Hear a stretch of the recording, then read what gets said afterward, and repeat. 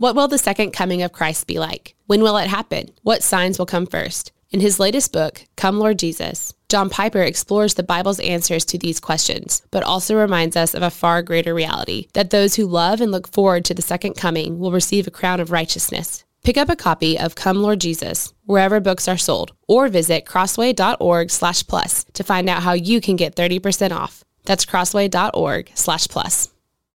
This episode of TGC Podcast is sponsored by Acts 29 with an invitation to their 2024 Next Conference happening April 15th through the 17th in Dallas, Texas. You don't want to miss this great lineup of speakers, including Sam Albury, Matt Chandler, Brian Laritz, John Piper, and more. The Next Conference will equip and encourage church planters and church leaders of all types for church ministry. To learn more and register for Next, visit acts29.com/next. TGC podcast listeners will receive a special discount of $20 off registration prices by using the code TGC. Again, visit acts29.com/next.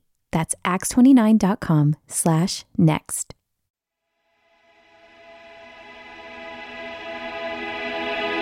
Welcome to the Gospel Coalition podcast, equipping the next generation of believers, pastors, and church leaders to shape life and ministry around the gospel. Today, you'll hear a keynote message from Jackie Hill Perry, originally given at TGC's 2022 Women's Conference. How are you, saints? I heard about 1,200 of you. I said, how are you, saints? Okay. Because I've seen about 50% of y'all getting Starbucks all day. So I know you're woke. I say this every TGC conference that I have the opportunity to teach at. I need to let you know, I'm from a country called Black Church, okay? You might have heard me say that before. What that means is when someone is speaking or teaching, it's not a monologue, it's a conversation, okay? So when I say something that moves you in your spirit, you have the right and the authority and the permission to talk back to me. You can clap, you can speak in the tongue, just find a translator, but don't throw no shoes though, okay? You can do everything else, but don't throw your shoes up here unless I like them, throw the other one, and now I'm gonna take it back home. Please turn in your Bibles to Genesis chapter 22.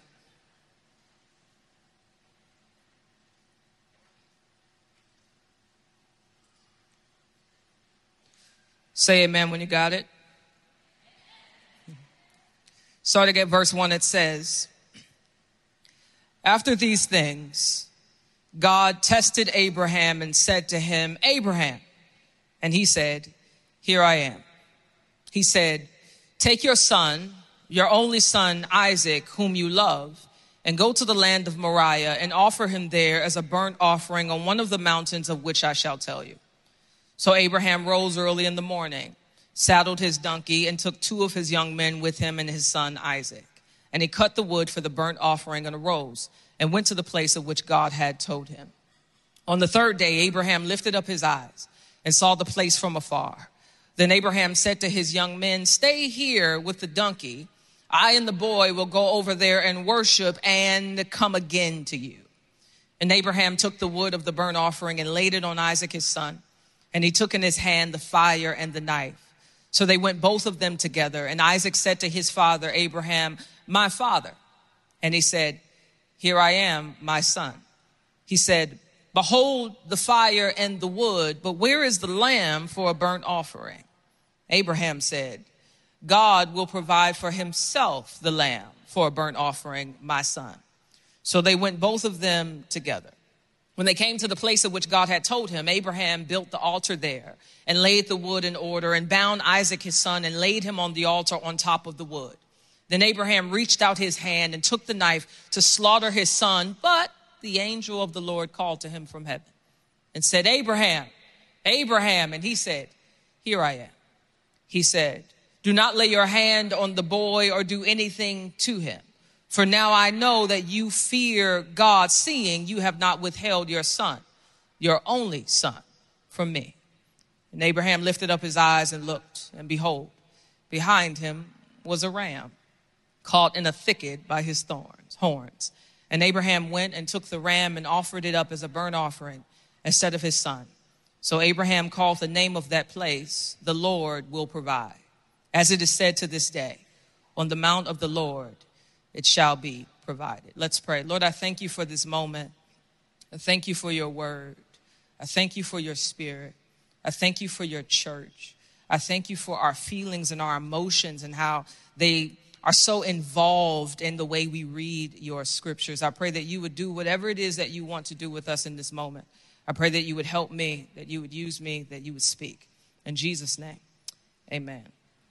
This narrative opens up with the words, after these things, God tested Abraham. I think before we even get to the nature of the test, we need to know something about the one being tested. We are introduced to Abram, his original name, in Genesis 12. When out of nowhere, God calls Abram, an idol worshiper, to leave his home, leave his family, leave his country, and then God gives Abram a promise. He tells him that he will make him a great nation and that all the families of the earth shall be blessed through him. We also learn some about his wife Sarai and how she is barren. They have no children, which makes God's promise a smidge complicated, because if Abram is going to be a nation, then Abram needs a child. In Genesis 15, God speaks to Abram again. This time he expands on his original promise he made. He tells Abram he's going to give him a son. But not only that, God gets all Bill Nye the Science Guy on him and tells him to head outside, look at the stars, and that the amount of stars he sees is the amount of offspring Abram will have. This is a big promise, because remember, Abram ain't got no kids. Sarah's womb is barren. So Abraham is like, God, how I know that's going to happen? This is the JHP version, by the way.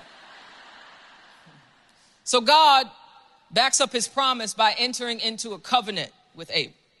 A covenant is a promise made between two parties to perform certain duties. One party might promise to share their resources, their strength and protection, while the other party promises their loyalty. If Abram were one of us, hypothetically speaking, and he wanted to buy a house in 2022, he would have to get a realtor. Get on Zillow, Redfin, whatever's your thing. Find a house. Hopefully his credit score is in order. That's a word for some of y'all. Know some of y'all in the 500s. God is able.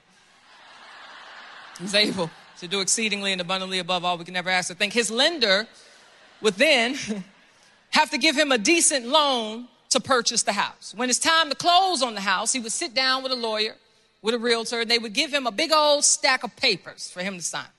These papers are contracts between him and the bank he's getting the loan from. The contracts have a bunch of words, but the bank is basically saying, hey, we promised to give you this money. You promised to give us the money back. If you don't, you're going to be homeless. So when you purchase a home, then you are entering into a loose kind of covenant. Both parties are making a promise to do a certain thing. And if one party fails to keep that promise, there's a consequence. In Abram's cultural context, covenants weren't ratified by signing a bunch of contracts. They were a little bit more dramatic than that. What would happen is that they would get some particular animals who would be killed, sliced in half, laid side by side, creating a path for both parties to walk through the bodies. By making a covenant this way, the parties were reenacting what would happen to them if they didn't do what they said they would do. It's them saying, if I don't keep my promise to you, let me be put to death like these dead animals that I just walked through. To establish his covenant with Abram, then, God has Abram get a heifer, a goat, a ram, 2 birds, basically the whole meat section of the grocery store. And Abram cuts the animals in half, except the birds, because that's odd, and lays them side by side. Usually both parties that are ratifying the covenant would walk through the animals. But this time, shockingly, Abram isn't awake for the ceremony. Abram goes into a deep sleep, similar to the one that Adam went into in Genesis 3. And the Bible says that a great and dreadful darkness came over him. But what I don't want you to do is take this as Abram laying down and taking a nap, going to bed. It's probable, as some commentators say, that he is made unconscious by God's presence. And as that happens, God manifests himself as a smoking fire pot and a flaming torch. And God himself walks in between the dead animals. God himself, all alone, walks in between their bodies, walks in between their blood. And by doing so, God is saying that he is putting his very own nature on the line so as to make sure that this covenant is maintained. Remember, Abram asked God to give him evidence that God was going to do what he said he would do. And God responded by saying, if I don't give you what I promised you, the blood will be on my hands. Now, if that didn't convince Abram that God was worthy to be trusted, I don't know what else God could do. Moving forward, you might be thinking, okay, now, God done showed up as a pot and a torch and walked through some heifer blood. Sarai is definitely going to get pregnant next week. But nope, Abram and Sarai just get old and older and older, making God's promise seem that much more impossible. In Genesis 17, when Abram is 99 and Sarai is 90, God shows up again, adding even more specificity to his promise. He tells Abram that Sarah will have a son from her own womb whose name will be Isaac. In Genesis 18, God shows up again and tells Abram, now named Abraham, that this time next year, God will give him a son. Sarai, now called Sarah, was being a little nosy. Don't know if you remember this story. She heard what the Lord had said. And the text says that by this time, the way of women had ceased with Sarah. What does that mean? It means sis ain't got no time in the month no more. Okay? Her uterine lining ain't shedding nothing but dust. She ain't used always. She ain't had Kotex in her cabinet in decades. And now God is saying, it's a women's conference, I can say that. Now God is saying she's going to give birth to a son, which is absolutely crazy. So Sarah laughs. She like, God must don't know how old I am. How in the world am I going to have a whole baby? This is one of my favorite parts of the Bible. The Lord says to Abraham, because Sarah had laughed when God said what he had said. God says, why did Sarah laugh? Is anything too hard for the Lord? To which Sarah responds like she ain't talking to God, I didn't laugh.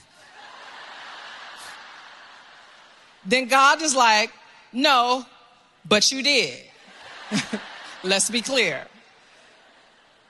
But in all seriousness, I think we all need to remember the reality of God and that there is nothing too hard for him. All of us have something in our life where this truth needs to be applied. It may be the salvation of a family member, the restoration of a marriage, deliverance from addiction, the opening of a barren womb, the resources to adopt, the power to forgive, the ability to put to death your favorite sins. Whatever it is, God can do it. Because this is the thing. God is not like anyone you have or will ever know. He has no limitations. He is the one that made the heavens and the earth. He is the one who has all power. He is completely sovereign, always strong and never tired. But unbelief will move you to construct a God in your own image. And therefore you will start to believe that either God has a weakness and cannot do the impossible, or that God isn't good and therefore he won't do the impossible for you.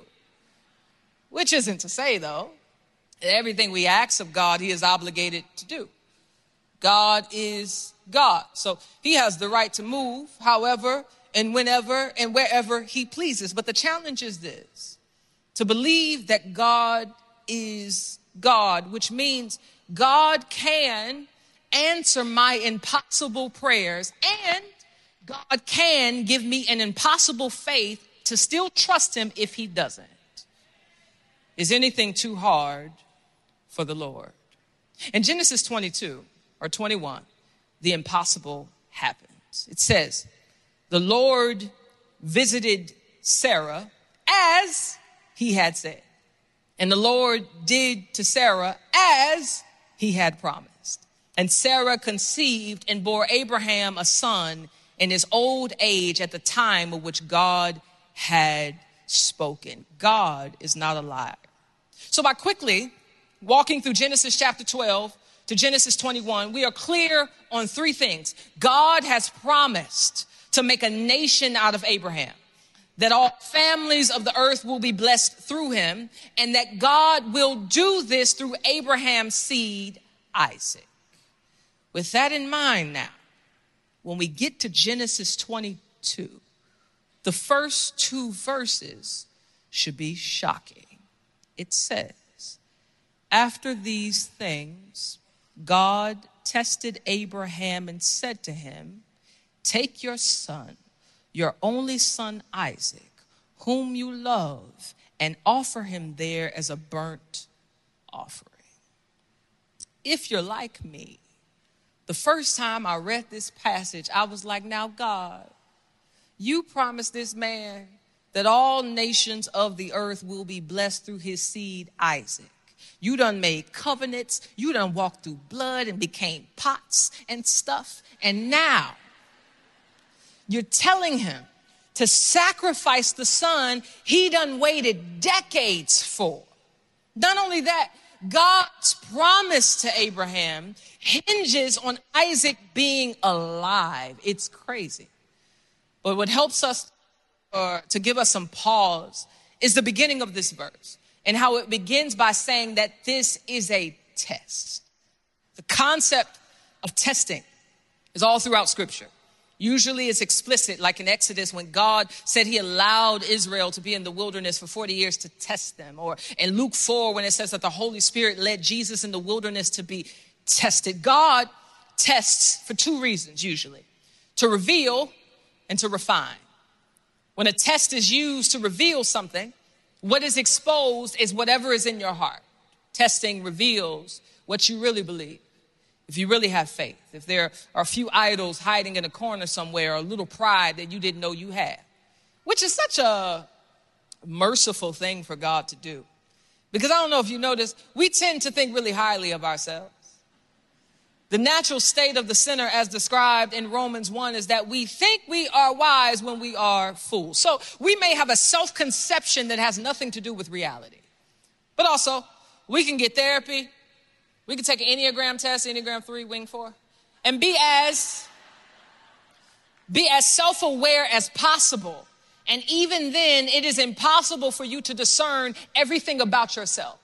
So in God's sovereign compassion, he will allow your kids to act up so you can see how impatient you are. He'll let your money get funny so you can discern your greed or your distrust in God's provision. Tests reveal, but tests also refine. Peter said in 1 Peter 1:6, though now for a little while, if necessary, you have been grieved by various trials so that the tested genuineness of your faith, more precious than gold, that perishes though it is tested by fire. Imagine who you'd be if you didn't go through anything. If your faith was never challenged. If life never got hard and tense. If you never had any angst or confusion or anxiety about what to do or where to go and who to trust. Without the refiner's fire, what would the quality of your life look like? I can bet that it might be easier, but would it be fruitful? Why? Because tests purify your faith. It is only fire that refines gold, and it is only trials that will refine you. And yes, I know, trust me, no discipline seems enjoyable at the time, but it will yield the peaceful fruit of righteousness to those who are trained by it. Circling back to Genesis 22, since this narrative is framed as a test, we can know that whatever God is doing with Abraham, it will reveal something to him and reveal something out of him. And what greater test is there for Abraham than for God to tell him to sacrifice his son, the son he loves. Note that this is the first mention of the word love in the Bible, which is really fascinating to me that it's said in the context of sacrifice and not self-centeredness, but that's a completely different conversation. Anyway, one thing about this test is that if you're familiar with Abraham's story at all, if you followed his life up until this point, you know that this test actually isn't unfamiliar. Do you remember when God commanded Abraham in the beginning in Genesis 14, what he commanded him to do? He told him to leave his country, leave his family, leave his home, and go where God wanted him to go. Abraham then is well acquainted with God telling him to sacrifice stuff that he loves. Since Abraham was called, he was repeatedly tested. So even though sacrificing Isaac is an extreme test, God didn't start there. He has been readying Abraham's faith. So as the test got more intense, he had the stamina to endure it. Charles Spurgeon said this. He said, the Lord knows how to educate you up to such a point that you can endure in your years to come what you could not endure today. Just as today, he may make you stand firm under a burden, which 10 years ago would have crushed you into dust. Perhaps this is the reason you don't read anything about Abraham pushing back or asking questions. He just gets up and obeys. Verse 3, Abraham rose early in the morning, saddled his donkey, and took 2 of his men with him and his son Isaac. And he cut the wood for the burnt offering and arose and went to the place of which God had told him. In other words, Abraham obeyed immediately. Why? Because he had faith. The writer of Hebrews says that faith is the assurance of things hoped for, the conviction of things not seen. Another way to see it is that faith is an inner certainty regarding things you cannot see that engages your will, leading you to act in relation to what you believe. I'll say it again because y'all taking notes. Faith is an inner certainty regarding things you cannot see that engages your will, leading you to act in relation to what you believe. For example, you ever seen one of those team building exercises called the trust fall? It's weird. Basically, one person stands on the platform with their eyes closed and their arms folded. Looks like they're about to die. Beneath them, behind them, are co-workers or their team standing in a line with their arms out, ready to catch not the bouquet, but the person. The reason it's a trust fall is that the person on the platform can't see nobody, can't see the people behind them, so they have to trust what they cannot see. But it wouldn't be enough for them to just say they trusted their team, like, yeah, I trust you, and stay there. That's not good enough. Words are easy. Trust is actually realized when the person chooses to fall backwards. The inner certainty gave them confidence that their team would catch them, even though they couldn't see them. And that certainty engaged their will, which is why they chose to fall. I use this example because faith cannot be separated from behavior. Faith is at work in Abraham because remember, God has made him a promise, and Isaac is a pivotal piece of that promise. If Isaac dies, the promise does too. The irrationality of it all doesn't seem to hinder Abraham, no.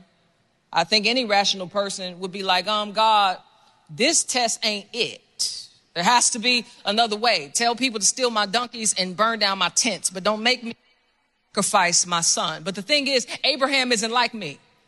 He doesn't barter with God. He is certain that God is going to do what he said he would do because he is God. So because he believes and trusts God, he behaves accordingly. It says that he woke up early in the morning, cut the wood that he would sacrifice his son on, and he goes to the place that God told him to go to. Then we finally get an idea of what's in Abraham's mind in verses 5 and 6. Look at it. It says, on the 3rd day, Abraham lifted up his eyes and saw the place from afar. Then Abraham said to his young men, stay here with the donkey. I and the boy will go over there and worship and come again to you. Do you hear his faith? Somewhere in between God telling him to sacrifice Isaac and him getting the wood, he has concluded that after he has killed his son, Isaac is going to come back. How does he know that? Who or what is he trusting to make him so certain? It's simple. He believes God, not merely the promise of God, but the person of God, because the promise is only trustworthy because the one who made the promise cannot lie. So it's the very nature of God that Abraham has considered, and in so doing, he has reckoned that because God cannot lie, he is obviously going to do something to ensure that Isaac ultimately doesn't die. The writer of Hebrews said this, by faith, Abraham, when he was tested, offered up Isaac. And he who had received the promises was in the act of offering up his only son, of whom it was said, through Isaac shall your offspring be named. He considered that God was able even to raise him from the dead. Wait, we are in Genesis 22, right? Amen? No? Yes? Okay, so we are centuries before Elijah raises a widow's son from the dead.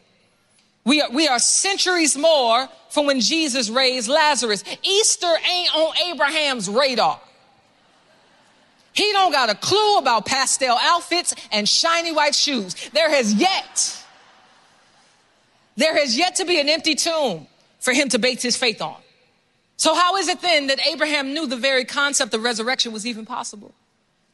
I think that before Abraham rose early in the morning, while he thought about what God was calling him to do, and that it meant that he have to put his son to death, I think Abraham remembered his own body and how God had brought life from death before. So surely he could do it again. Unless you think I'm just making up stuff. I want you to remind you of Romans 4:19, which says this: he, Abraham, did not weaken in faith when he considered his own body, which was as good as dead, or when he considered the barrenness of life or lifelessness of Sarah's womb. The word dead here literally means corpse-like. So then God had to resurrect their bodies in a real sense so as to give them the power to create life in the form of Isaac. Abraham had the audacity to say that he and Isaac would go worship and return because he remembered that God had did it before. In 1953, this guy by the name of Henry Molaison went in for a brain surgery to treat his epilepsy. During the procedure, the doctor removed a piece of Henry's brain, affected his memory, especially his short-term memory. In one recording, a doctor doing a study, this on Netflix, by the way, I ain't making it up. A doctor doing a study on the brain and memory asked Henry if he remembered what he did yesterday. Henry said, I don't know. The doctor asked him again what he did that morning. Henry said, I don't remember that either. Then they asked him if he knew what he'd do tomorrow, to which Henry responded, whatever is beneficial. You'd expect Henry to have some kind of loose schedule. I'm going to wake up, I'm going to get some coffee, I'm going to watch the news. But he didn't, because Henry couldn't tell you what he would do tomorrow because he couldn't remember what he did yesterday. He answered the question the way that he did because the portion of Henry's brain that was removed affected Henry's ability to make new memories. And since Henry couldn't remember the past, he had no context for how to imagine his future. Without his memories, Henry had no expectation. When Abraham thought about the sacrifice that he had to make in the future, he remembered the resurrection in the past. And that if God could do a miracle then God could do a miracle now. Almost all of us have a hard time trusting God to do what he said he would do in his word through his son. And it might be because we have a memory problem. How quickly we forget that he made the heavens and the earth, that he split the sea and delivered his people out of bondage, how he brought life from a dead womb. We forget how faithful he's been to us and our family, how he's provided for us when we didn't even ask, how he's protected us from all kinds of mess. But when trials show up, now all of a sudden it's, I don't know if God is going to come through. I don't know if God is going to do this. I don't know if God is going to do that. I don't know if God is going to show up. Hasn't God always showed up? Hasn't God always been good? Hasn't God always been faithful? Just because you change your mind every 6 seconds doesn't mean that God does. He is the same God today as he was yesterday. Some of us don't need to fast. We need to remember. And it isn't this true? That the word of God has provided for us 66 books worth of memories of who God is and how God works, which will inform our faith so that we can obey without hesitation. Because Abraham has faith in his God, he is willing to sacrifice his only son. The text says, Abraham took the wood of the burnt offering and laid it on his son Isaac. He took in his hand the fire and the knife, and they went both of them together to the place that God had told him. I want to be clear about something. A burnt offering was a total sacrifice. There were other offerings that would allow you to sacrifice an animal, and the priest could take a portion of it home to eat. But a burnt offering was the one offering where the whole animal was totally consumed. The process went something like this, as described in Leviticus 1. A male animal without blemish was taken. The offerer would lay his hand on the animal, which was symbolic of the transferring of the offerer's sins onto the sacrifice, an act of atonement. Then they'd kill the animal. Blood would be collected and thrown on the altar. Then the animal would be cut into pieces and arranged on the wood. Then the animal would be burned and totally consumed. And as the smoke of the animal rose towards heaven, it was said to be a pleasing aroma to the Lord. And God told Abraham to do that to his son, the son he loved. If this were not a test, God's character would be questionable at best, seeing that God himself said that human sacrifice was detestable in Deuteronomy 12 and 18. But since it is a test, sacrificing Isaac, or at least being willing to do it, resolves God of any guilt and refines Abraham of any potential sin. This test solidifies Abraham's loyalty to God over and above love for his son. It is clear that Abraham has a deep affection for Isaac. God even acknowledges it by saying, take your son, your only son, Isaac, whom you love. And this love is natural. This love is good. We should love our children. They are good gifts from a creative God. But how easy it is to take these good gifts and make them God. Isaac was special. He was the promised child, the seed through whom the whole world would be blessed. Abraham had parted ways with his son Ishmael years earlier, so this was the only son he had. And maybe God knew Abraham's potential. Abraham was an idol worshiper before he was called, so it wouldn't have been out of character for him to worship something other than God. Maybe God knew that the son he loved could become the Lord he worshiped. So to set him free from any inkling of idolatry, God had to put him in a position to choose, and he did. He built the altar. He laid the wood. He took some rope and wrapped it around his son's body so he couldn't move. And I can only imagine the pain, because it wouldn't be a sacrifice if it didn't hurt. A sacrifice isn't a sacrifice if it doesn't cost you something. This body on this altar is his boy, who he saw every day, ate dinner with every night. On the altar, he probably looked at him and saw his own features in his face, alongside fear. But either way, even with all the faith in the world, sacrificing what you love is devastating. But even then, God must be worthy of it all. And Abraham knows that. So with inner certainty, engaging his will, leading him to act in a way that is relative to what he believes, he takes the knife, ready to slaughter his son. Then he hears his name. Verse 11, Abraham, Abraham. And he said, here I am. He said, do not lay your hand on the boy or do anything to him. For now I know that you fear God, seeing you have not withheld your son, your only son, from me.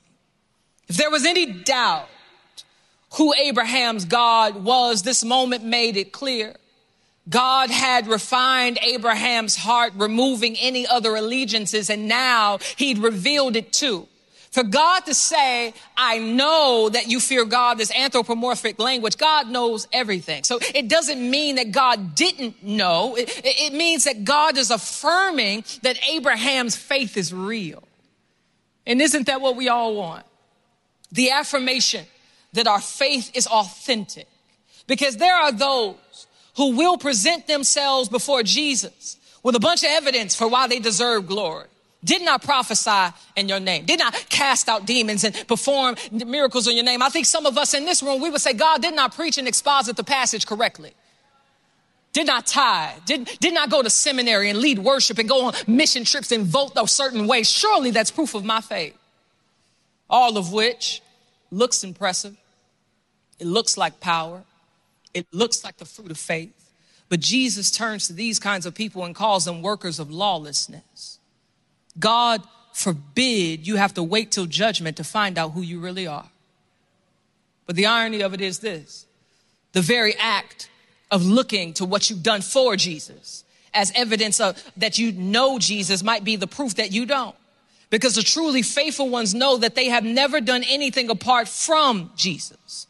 So when they stand before God, they stand before him like the men in the parable of the talents, saying, this is what I've done with what you have given me. And do you know what the master will say to them? He'll say, well done, my good and faithful servant. And that is the point of everything, my friends.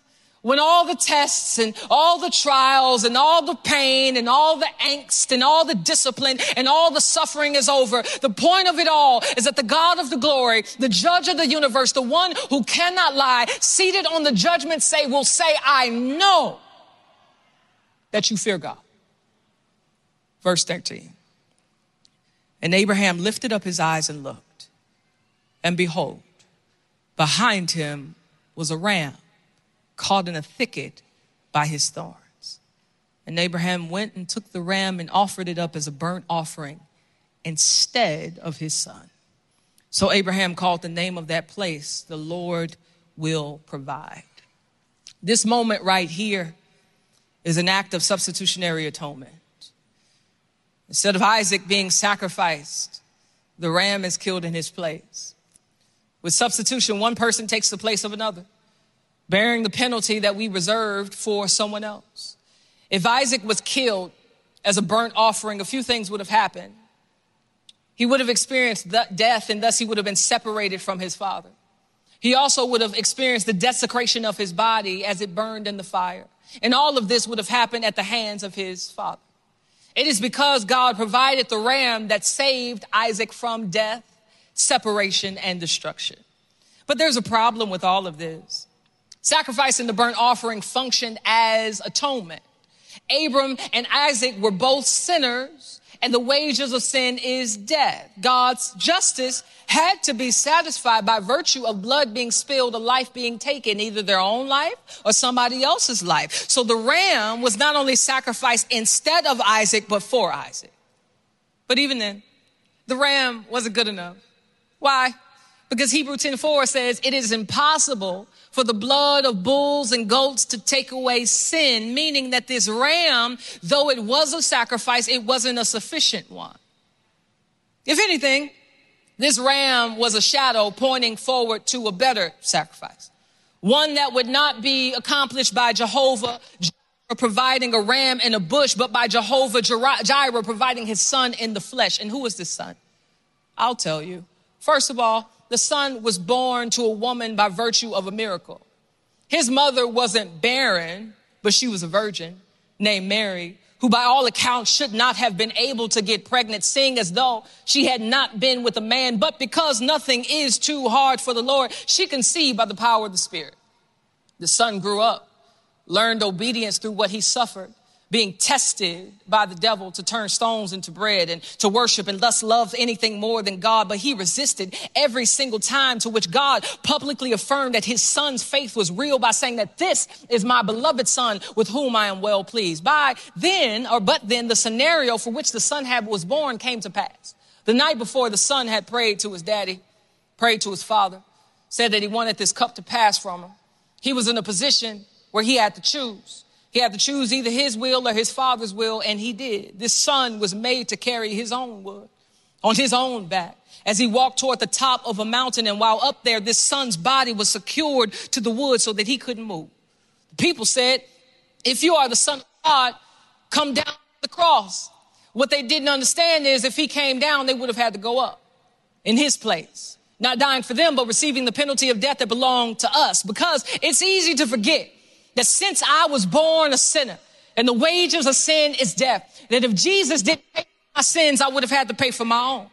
That even if I sinned once, that meant I deserved the judgment, that through this death, I would be eternally separated from the life of the Father, that I would endure the pain and the desecration of eternal destruction, and that all of this would happen at the hands of God the Father. But for these people to tell Jesus to come down the cross, they clearly didn't realize that if he came down, there would be no substitution. And that the reason he stayed is because he loved them to death. Maybe they didn't remember that day when Abraham was asleep and God himself walked through a line of death, walked through blood, making it known that he was going to keep his promise. And do you know what? On the cross, God got blood on his hands. God became man so that he could die, so as to maintain a covenant relationship with his people. There he was. God in the flesh, being killed like an animal, being slaughtered like the animals that he walked through, becoming a lamb that he promised to be. And there were no rams this time. There was no voice to cry out from heaven to stop it. There was only silence. And in those 3 hours, in the dreadful darkness of God's presence, was the only begotten Son whose very own Father was pleased to crush him. Jesus became sin so that you could be declared righteous. Jesus died so that you could have life. Jesus was bruised so you could be healed. Jesus rose from the dead so that you could too. That is the beauty of substitution. Jesus is the ram and the bush, and Jesus is the Son who returned from the dead to worship with his daddy. And now, it is through this Son, Jesus, that all who have faith in his name are called the sons and daughters of Abraham. And look at us, a people from every tribe and every tongue and every nation, a church that has lasted for centuries with millions of saints that have gone before us and who will come after us. And if you just look into the crowd, don't we look like stars? What God promised to Abraham in Genesis 12 has been realized in us, the children of the promise. Is there anything too hard for the Lord? Lord, we thank you for this day. We thank you for your faithfulness. We thank you for your nature and how you have revealed it through Christ by the Spirit in the scriptures. We pray, God, that this would be more than words, that this will be more than knowledge, that it would actually inform the way we do life, the way we love people, the way we engage on social media, the way we engage with our families and our friends and our local churches. I pray that it even changes the way we pray, that we would pray with power, that we would pray with confidence, knowing that we are praying to a good and a faithful God. We love you. In Jesus' name, amen. Thanks for listening to today's episode of the Gospel Coalition podcast. Check out more gospel-centered resources at thegospelcoalition.org.